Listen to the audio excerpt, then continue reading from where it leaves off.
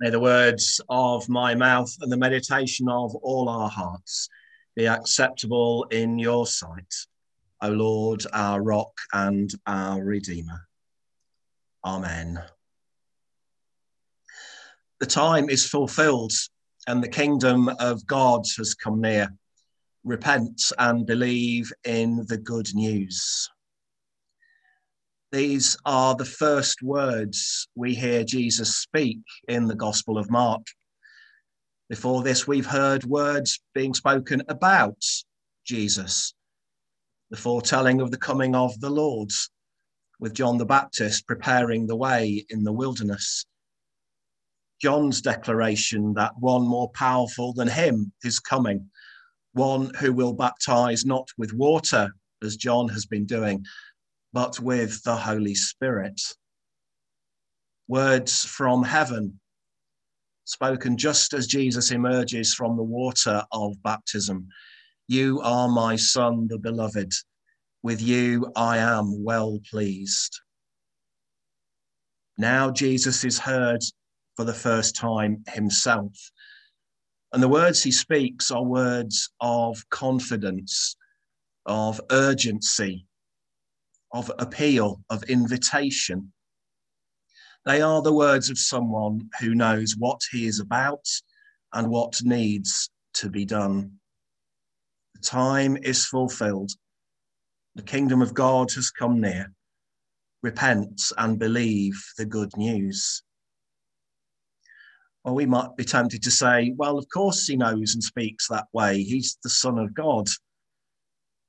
Yet why are these words not spoken until after Jesus has been baptized and heard the declaration from heaven and experienced temptation?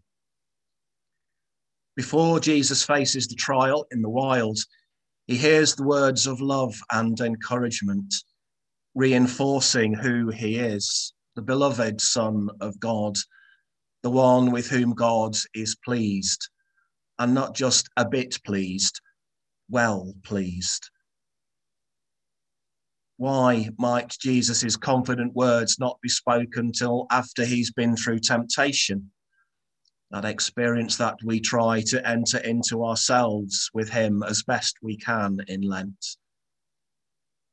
Unlike other gospel writers, Mark gives us very little detail about what that temptation involved, other than that Jesus was in the wilderness, that place again, for 40 days, that he was tempted by Satan, was among wild beasts, and that angels waited on him.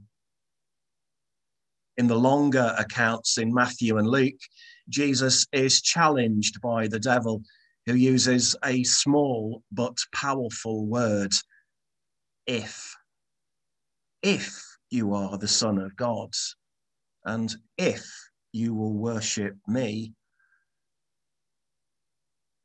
They're challenges to Jesus that go to the heart of who he is, who he will become, what he will do, and how he will do it.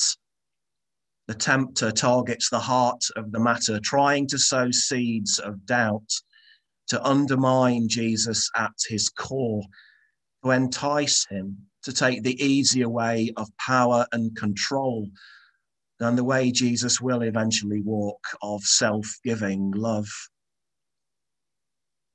Could it be that God's assurance to Jesus of how much he is loved was what carried him through temptation?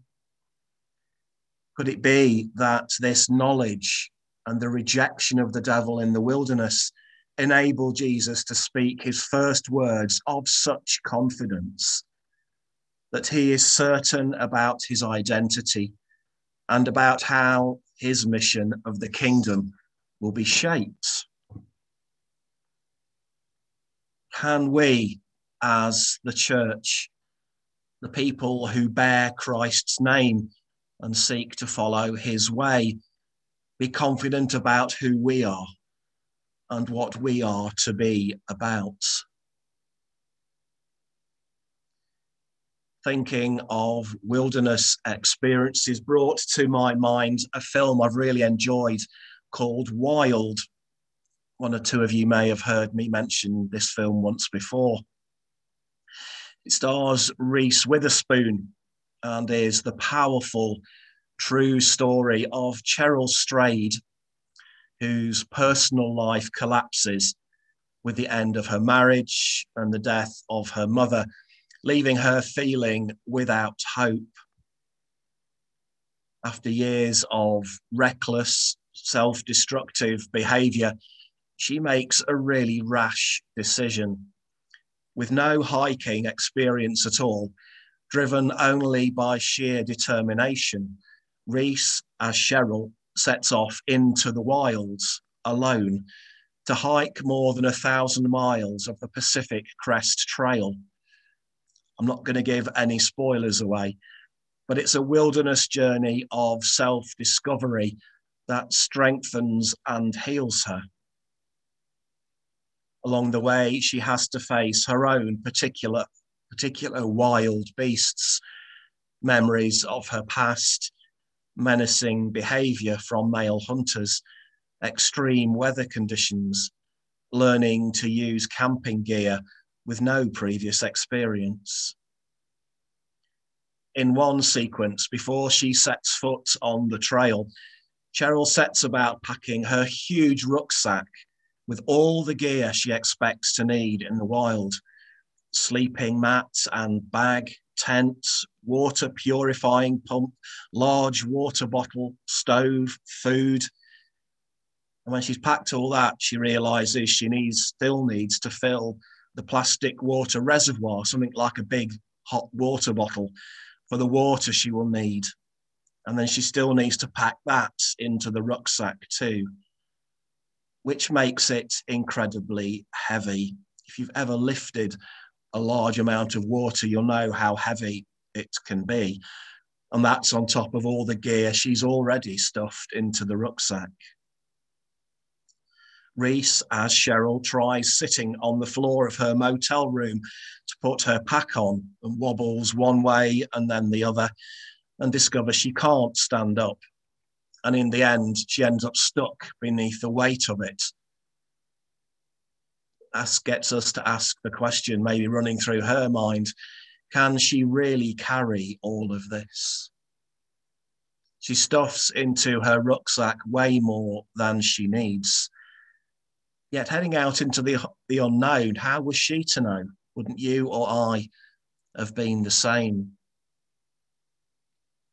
Lent offers us a time to consider what we really need to carry with us and what we need to leave behind, physically, emotionally, spiritually.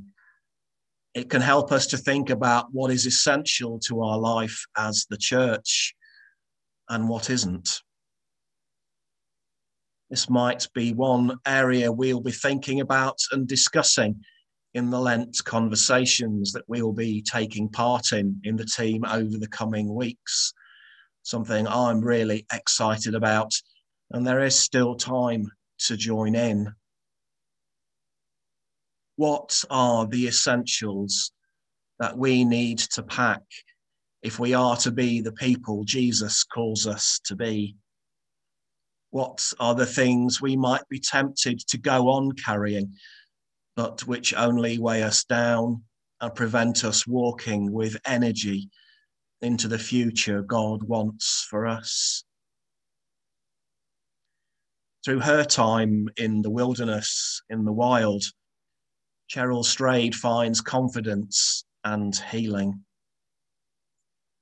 Strengthened by the affirmation of God's love for him and delight in him, Jesus emerges from his wilderness temptation with a clear sense of who he is and what he is to do. That is borne out in the very next scenes in Mark, as Jesus speaks again, firstly to call others to follow him, and to teach and to heal. Might this Lent, with our own spiritual practice and disciplines, things we might try that we've never tried before, different ways of praying, finding times of silence, engaging with our Bibles. Might this be a time from which we emerge with a clearer sense of who we are and what we need to be about, not just for us, but for the sake of the kingdom and to God's glory. Amen.